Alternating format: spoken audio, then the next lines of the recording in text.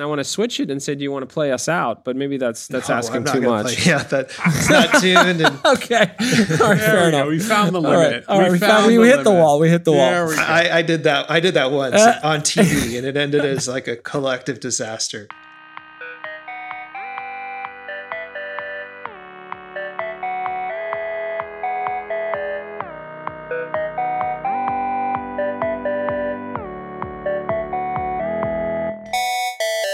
Richard, Yes, Paul.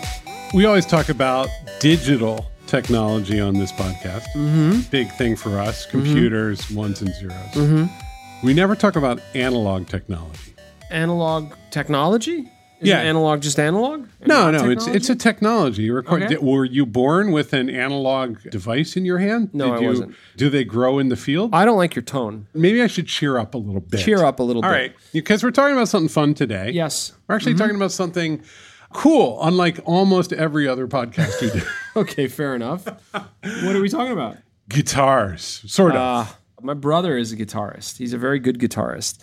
And he was like 14 and I think was saving up money. And my parents thought that guitars would lead him to the devil. You know, he was real stubborn and angry about it. And he got into guitars. And his first guitar was not an acoustic guitar. It was an electric guitar. And it was like a cheap starter guitar.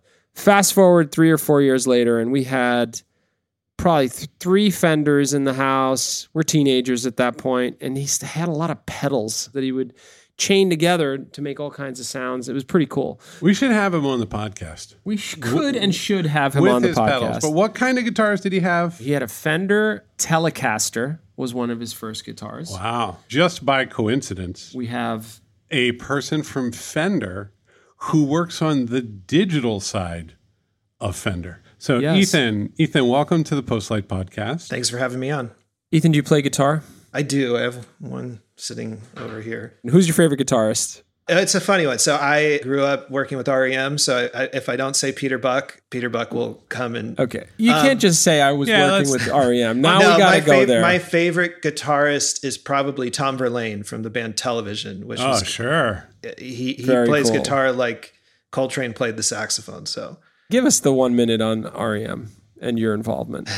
I started a fan site at 16 when they had none, and then I got involved in the band, worked at their label, and I Fun. if you go to their Facebook page, I'm the admin of that page, and still do work with them. What's your favorite album? I'm gravitating on Murmur again. It's the good. 40th anniversary of the first single, so Yikes. Oh God! Radio Free Europe. Thanks for nothing, Ethan. They just sent me all the new reissue stuff. Oh man! It is a man. great album. It's also 40. That's Yeah, something to that's think Well, about. Murmur's not 40 for 2 years. Okay. But Radio Thanks. Free Europe single is 40. Yeah, it's Oh my God. yeah. Oh no! Help us understand. You are a digital and product person at Fender. What does that mean? I came in about 6 years ago to build a digital strategy for Fender, oriented around teaching people how to play guitar and helping them get the right guitar to learn how to play. So essentially, I run all of the digital products and services from Fender.com to Fender Tune and our digital learning platform, Fender Play. Fender is obviously anyone who has watched a person play guitar on a stage has probably seen a Fender. Very well known. How big is Fender? Like, help us get our bearings as to what this organization is, where it is, how big it is. Fender's based actually, well, especially now around the world. Our headquarters is in Hollywood, California. We have offices in Arizona and the UK, Australia, Japan, and manufacturing in a bunch of places as well. We are the biggest electric guitar maker.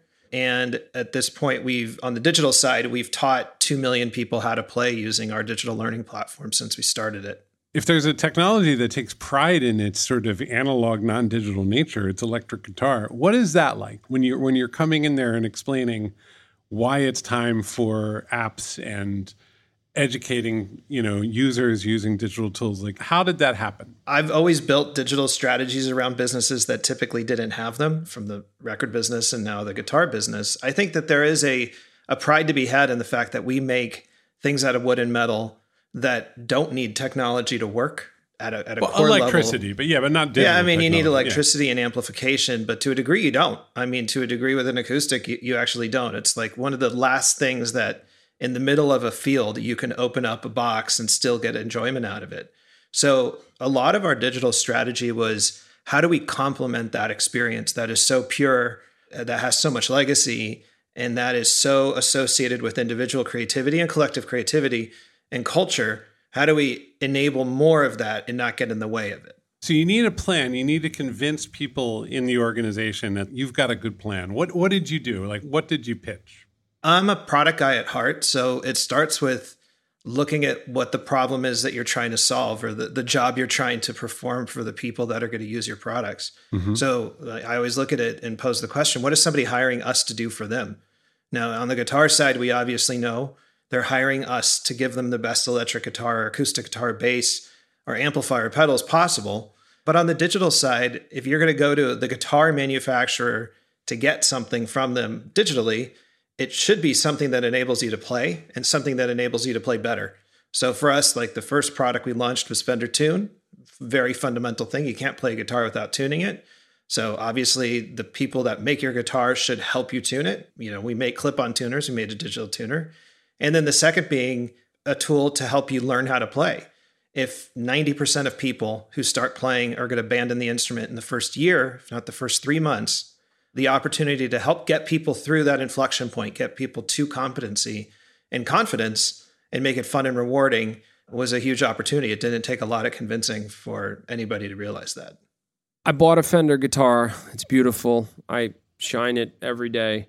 And I just open YouTube. Why isn't YouTube enough? Like, what were you competing against here? Like, obviously YouTube is awash with, like, how to play this. I think you could just type in a song. Sure. And type the word guitar right after it, and it'll teach you a lesson. So what's different about the experience? What were you, I mean, that's effectively a known quantity out in the world. Tell us what Fender Play is, and what was the inside track you were chasing there? YouTube is great to find bits and pieces of a curriculum that you assemble yourself. Our aim was to put the curriculum, informed by educational experts, in a prescribed path for people to get through to maximize success, right? You can learn how to do anything by assembling a bunch of different videos. You can get exercise techniques, but people still go to trainers and still look for pathways through a learning journey. Mm-hmm. So a lot of what we did with Fender Play is, you don't want to get in the way of the desire to learn. What that is in YouTube is, you have to search and hunt and peck and find good instruction, and find camera angles that work, or instruction that's quality and some of it sounds bad, or there's a cat walking in the foreground. You know, our aim for Fender Play was the highest caliber video production you can get, distraction-free video, stuff around the videos that makes it even more compelling, like tablature and backing tracks, what we call practice mode, as well as paying careful attention to the fact that learning should be about learning, and not trying to figure out a user interface or sitting through ads for a grammar checking software before you get to your guitar lesson. Oh, all those things. Yeah. All those things get in the way of learning. You know what I'm getting a lot of later? It's the doctor's office. I think it's called Forward. And they have a very lo-fi ad. It's like, hi there, I'm a doctor. Yeah. YouTube gets flooded. No, but you can't. How are you going to learn guitar if you have to either learn about Monday.com? I want to talk to a doctor the minute before I'm getting into learning how to play guitar. That's right. That's right. You know what? We're kind of skirting around it. We use you called it Fender Play. What is it? Let's actually say it. Give us the quick 1 minute. Sure. Fender Play is an online instruction platform for how to learn how to play guitar, or ukulele, or bass. We offer 5 genres, probably more coming. And we can take you from never having picked up the instrument to playing along with backing tracks, playing for friends. And there's a whole robust community also that supports the learning journey that we have through Facebook right now. And it's a subscription app with a 7-day free trial. So got it. So you pay a monthly fee. Yeah, monthly or annual. Maybe this is a slightly controversial question, but if I had I could use any guitar with Fender Play, I'm assuming. Oh, sure. We have nothing is proprietary in terms of what guitar you play. Could be something you made yourself if you wanted to. Yeah. So far, eventually you'll have DRM that will give you an electric shock if you touch it. If it's a Les Paul. We're not there yet. Yeah. All right. So I'm allergic to DRM. Good. I mean, so let's break it down a little bit into pieces, right? So you've got kind of the learning and education module. Then you have to charge people money. You have to get subscriptions going. You have to market this. Like, where did a lot of your time go? Like, what were the hard parts of building? Because it's a platform, right? Like, it's an experience, but it's also, it sounds like there's a lot of interactive components. There's money involved. Like, where did you end up spending most of your time? When I got to Fender 6 years ago, it was basically a cold start. So no servers, no staff. So, I mean, literally the first place we started was spinning up a Amazon Web Service instance and putting credentials in place and spinning up our first S3 buckets and EC2 instances and all the technology that has to go behind it. But we quite literally built everything from the ground up, from our learning management system that handles the videos and how we do the curriculum, integrating with billing platforms, with the Apple platform, Google platform, and then cross integration with our direct-to-consumer and our e-commerce systems, our data and analytics systems, accounting. I mean, so it was building a team and building a platform and then building apps on the platform all within essentially 2 years. We launched Fender Play 4 years ago. A credit to Fender. I mean, this is a storied company, a pretty legendary brand. You see a lot of stories, Paul, of companies that have a legacy, have a history, and they're trying to wade into modernizing what they're about, right? And that can happen in a lot of different ways. Marshall amps comes to mind. Like, they somehow made this weird leap where they were like considered one of the better Bluetooth speakers, even though I mean, my guess is the innards is just, the usual stuff that goes into a Bluetooth speaker. It had that signature kind of Marshall form factor, right? That is so familiar. Tell me, I guess, how do you negotiate that? I got to imagine there was skepticism, but just hesitancy around heading into this, going down this path, right? And what's at stake there? It's expensive. It's not just servers. There it's is people, that. It's design, it's the learning modules, and so on. So, yeah. So suddenly you've showed up. That's nice. We have the product guy. We're doing good. We're digital now. Yep. And you're going to ask them for a very large amount of money, right? How did that go?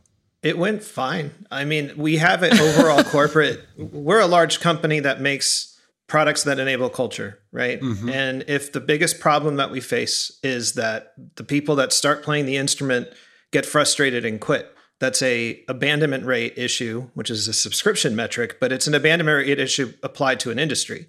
We know that if people get past the first year, they buy more guitars, they stick with the instrument longer. We actually have been able to quantify that impact. And to this point, saying we're going to get more people through that first year through any means necessary, and then help them find what they're going to do the next year. That's a pretty easy and compelling non-digital story to tell, which is we make products for customers that want to make or pursue a new hobby, and we want to get more people into that hobby. So it's not enough to just get people into the instruments, keeping them in, and that's a cumulative effect. So we never lost sight of the overall business. It's not just doing digital to do digital. I want to pluck a piece of advice out of what Ethan is saying here, which is, first off, one of the most powerful levers to use when you're pitching a strategy that is so distinct and it's actually going to be costly for especially a legacy organization, is to outline for them this horrible path to failure and just descent into negative growth, right? If you don't, right? Which is what very often happens is the geeks and the technologists advocate and sell in their language inside of their world. And it's like, you have to do this. It's the coolest thing. And I think one of the things Ethan is saying, which I think applies in a lot of industries, right, is like, look, you have to bet on this because everything is at stake, not just you need to be cool and have cool apps. I have a Yamaha receiver at home, and there's an app because it's wired into my Wi-Fi. Receiver apps are a crime. It's a crime. It's a crime. And it's a crime, I think, because it's just so alien to them. And I just imagine, I think about that poor group, that product group that's actually trying to do something. We need to come back to Ethan in a minute, but what you see is the decision-making process almost inevitably involves a cross-platform widget toolkit. Yeah. It's like, this is going to run on everything. We're not going to invest too much in it. Yeah. The Onkyo app is another treat. They're checking the box. They're saying, have it. I got to put Wi-Fi. Okay, fine. We'll put the Wi-Fi chip in. I guess we need the app. We'll go get the app done. And it is an afterthought. Versus, that's why you get new players, upstarts that reset entire industries because they're thinking fundamentally differently about it, and it's not a bolt-on. Yeah, I mean, you raise a point with Onkyo Den and Yamaha, right? They make receivers, but they have no motivation necessarily to make the user experience draw people in, and it's why you got upstarts like Sonos coming in and making something user-friendly and easy and drop in with attention paid to a holistic ecosystem, and they hurt them on the low end. Not on the 1,000+ end, but on the low end. You know what Sonos has done too? Like the first Sonos experiences weren't as good as they needed to be. The desktop apps and so on. Yeah. Boy, is it good now. They were hardware centric, right? They figured that out, right? Yeah. Whereas like my LG TV app, not only is it bad and broken, but every time I open, it says you need to install the LG Things app. And then I did that, and it gives me ads for Tide detergent. And I'm like, when will you be happy? Yeah, exactly. Right, exactly. Looking for a little bit of palace intrigue here, Ethan. I mean, tell me, what was one of the biggest hurdles internally to get buy-in on? Or was, I guess you could tell me that, Fender is just a culture that just totally embraced this forward motion, but typically, and we're an agency and we go into organizations where they have to sell that story and they hit their snags, right? And then their resistance. Yeah, I think there's two factors. One is language. As a product and technologist, I speak a different language and I acknowledge that, right? And so I've always trying to check myself in terms of how I explain things. And I think the other is the trust and agility as a process. The concept of an MVP doesn't exist if you're making a guitar or you're sourcing wood well in advance and you have to, you have bill of materials to deal with. And so we have two things that are fundamental to us. It's, you don't know until you know, right? You're going to find the holes by falling into them. The other being, we intentionally de-jargon ourselves. Yeah. So we don't convolute our argument underneath technobabble. And it's so subtle too. I got in terrible trouble once because I said, don't worry, we're only going to use really boring technologies here. And of course, what they heard is I'm paying this agency to give us something boring. Like they missed what that shading. And I'm like, you're trying to bring the stress level down. I'm going to give you a cloud-based platform that is really well vetted. We're not taking a lot of risks on, we'll do great design. No, all I heard was boring. We had to go out for drinks and they had to yell at me for a half hour about that translation. You can't do enough work. Yeah. Tell us about how you gain that goodwill over time. I'm assuming it wasn't just one deck and then you got the check and you got the budget. I'm guessing you had to, over time, bring into sharper and sharper focus the vision and validate it and whatnot. I guess, were you prototyping? Were you having use cases? Design-based? Yeah, I mean, give us a little bit of sense of that journey. Yeah, I mean, I think it's all of those. We prototyped and got things in front of people early. We build, measure, learn, and we implemented for data acquisition and telemetry early on with the first products we built. And we tried to make informed decisions. I think part of it is also we acknowledge when we made the wrong decision and don't get defensive about it. We check that, okay, move on, don't do it again. We've certainly, run into brick walls. We've made some bad decisions and mostly good, but you just refine your decision-making process as you go and be as transparent as possible. I think part of how we run our department, part of how I like to run things is everybody's invited into the room and everybody's allowed to have an opinion, but everybody's also, given the ability to not have to ask an opinion because some of this is trusting your team to make the right decisions in not creating an environment of fear if the decisions don't pan out.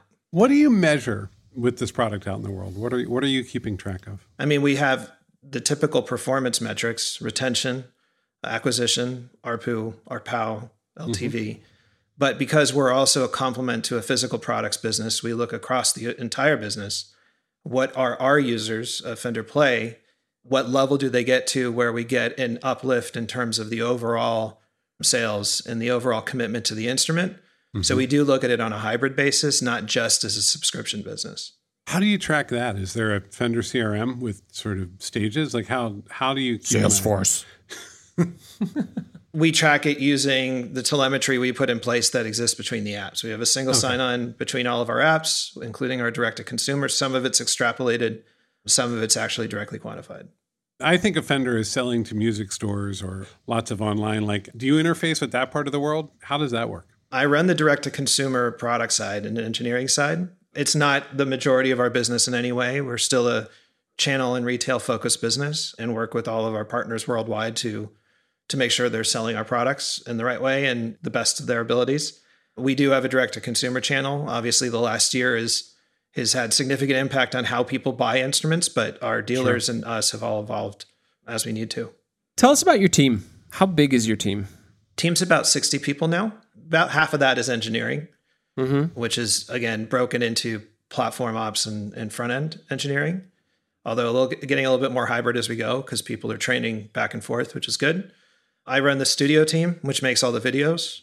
So that's studio and production and all the infrastructure that goes into that. And then product and design and project management is the other half of my team. I mean, I asked this question out of a lot of product leaders that have been on the podcast. What are the hallmarks of a great product manager? Listening, the ability to listen and learn from others, learn from the business, learn from their users, and not be so beholden to, I'd say, unmovable opinions that they're not willing to admit they're wrong and pivot. A good product leader thinks of themselves as the shepherd of a product, not the owner of it, in a way that they're having to make a product that feels good and responds well to the users of the product and give the context needed to help build it. Engineering is very different than product in a way that you got a start and an end. Product never has a start and end. It's just a continual loop. And there's a lot of ways to make things, but it's very hard to make the right thing. To that end, when it is a 5-person skunkworks team, everybody can kind of get in there, they get the work done, it goes live, and then you kind of figure it out from there. You're on a different cadence. You've got a big team, you have a large org, and there's a real difference between launch and sort of post-launch, right? And I was wondering how you manage that. We're at a different stage. We acknowledge that, like, when we were first launching stuff, everything you did was for the first time. When you're launching version 4, right, which we're working on for Play, you're refining the way you do things in a way that is not necessarily these monolithic things, but often harder because you now have legacy to deal with as well and tech debt, right? And there's the perpetual trap of wanting to reinvent the wheel. The way we look at it is if there are things that we can do now that are different than what, that would have affected the choices we chose in the past, let's evaluate those if they're going to make our lives easier. But it's also a matter of editing and filtering what you end up doing. Some of what we're doing now is evolving product management to be more longitudinal across the whole ecosystem rather than siloed by product, because we're finding that users of Tune are using Play and they go to .com. And so how do we kind of look at it more of a journey basis, in a longitudinal journey basis rather than a strict siloed basis? So that's, a little bit different structure in terms of product management, but that's just the evolution of how we make things. We're no longer standing up new code bases. We do at times, but we're mostly shifting and adjusting existing ones to adapt to the new realities of the business, the world, where we are as a business, et cetera. The early days, you could launch 3 or 4 new things and you could have this very sort of quick velocity. And then that always slows down, right? Like, how do you make sure that new stuff is coming into the org, that new things can be launched? A lot of it is creating the structure and guide rails to be able to experiment without consequence and do quick wins and do low-hanging fruit stuff. And also a lot of product companies later on get bogged down in kind of a continual cycle of burning through tech debt and nice to haves rather than looking forward and acknowledging that some of the stuff you may not get to and it may not matter. And the ability to kind of evaluate the stuff that may not matter that everybody wants to do versus the stuff that could have massive impact, but that may not be as cool. That's just a balancing act that product and engineering are always adjusting to, because you're never going to be perfect, but you can always be moving forward, even if it's incremental. Small changes open up large opportunities that you may not have known. And so the big problems are always the fun ones to tackle. But in my 20-something years of being in this, if I always jumped at the new shiny, I'd never get anything done. And also, I would have wasted a lot of cycles on stuff that didn't matter. Let's say I'm a mid-level PM. I'm aiming for senior. I love the industry. I've been able to get a couple apps across the line. Give me some advice. What are the things that you wish I would go learn? What are the things that I need in order to become a true leader inside of product management? I think the primary one for me is simplicity. There's a tendency in product to overthink inconsequential things and underthink the things that make a big difference. I've never noticed that. Rich, you ever notice that? I'm obsessed with this. No, I mean, yeah. And over design, right? Which and just over baking things, right? That's a common tendency because you get into an insular cycle between, what your design system is and the design language, and it gets a little bit caught up in its own head. When in reality, when you use products, I use a ton of products. I just bought a home, so I've been doing home automation stuff, and I do, I'm like deep in product, both industrial and software design. When things feel right, because the team behind it was thinking in the right way about what they were making. And they were thinking about the people that will use the product, not the act of making the product. And if you go to any tech news on any given day and you look at all the product launches on Product Hunt or Tech Meme, and even big companies get trapped into this like Apple or Google, right? Or Instagram. You launch a product that internally you feel is something that you would love, but you're not thinking through the fact that any product you launch has to live within, there's 24 hours in a person's day. Your customer base has only 24, and you're going to be taking up a certain percentage of that with whatever you've made. And the patience to deal with that is a lot less than your patience to make it. Very good, thoughtful product advice here. If you're thinking what a product management leader should sound like, that's pretty textbook, right? That is. Yeah, and not just product management leader in a startup, but product management leader who is navigating a storied organization, right? And that is part of the job. People are protecting the value in the org, and exactly. they're going to be careful about new things and respecting that. Yes, while also having a real process. Yes. Key. So great, that was very helpful. Yes, thanks again, Ethan. This was a lot of fun. Take care. Be well. Well, Richard, frankly, that is a very thoughtful product leader. That's what that looks like. That's what that looks like. Yeah. That's what that looks like. It's sort of fun. There's a moment like you're 10 minutes in and you're like, yep, okay. Yeah. There was a lot of my life and a lot of my career, I would meet people and I would go, I wonder how they got this job. Yeah. But that's not that person. That's not that person. You're like, I know exactly how they got this job. Good for them. Rich, you and I are the co-founders of Postlight. We are the co-founders of Postlight. Neither of us plays guitar. Actually, I can play chords. If you give me like a song with chords, I can play the chords. I've never been able to stick with it for more than like 20 minutes. Yeah. Well, I don't know if you have the right fingers for it, to be perfectly frank. I don't. I'm just going to throw that out there. Yeah. Reach out. hello@postlight.com. There is something with big guy and ukulele, though. That is a good thing. That is cute. Yeah, Get you a big cute. Hawaiian shirt and just... No, not Hawaiian shirt, because then it becomes a problem. But like... Just, bringing that out in the middle of the meeting and be like, here's our annual bonus. And it's just... All right. So speaking of, not speaking of which, hello@postlight.com. We're a digital product studio based in New York City. Amazing product, technology, and design thinking coming together, delivering great stuff. Check out our work page. We're doing all kinds of interesting work these days. And we're growing. We're hiring. So reach out. Yeah, it's a great time. Come on over to Postlight. Check out postlight.com. Have a great week, everyone. Bye.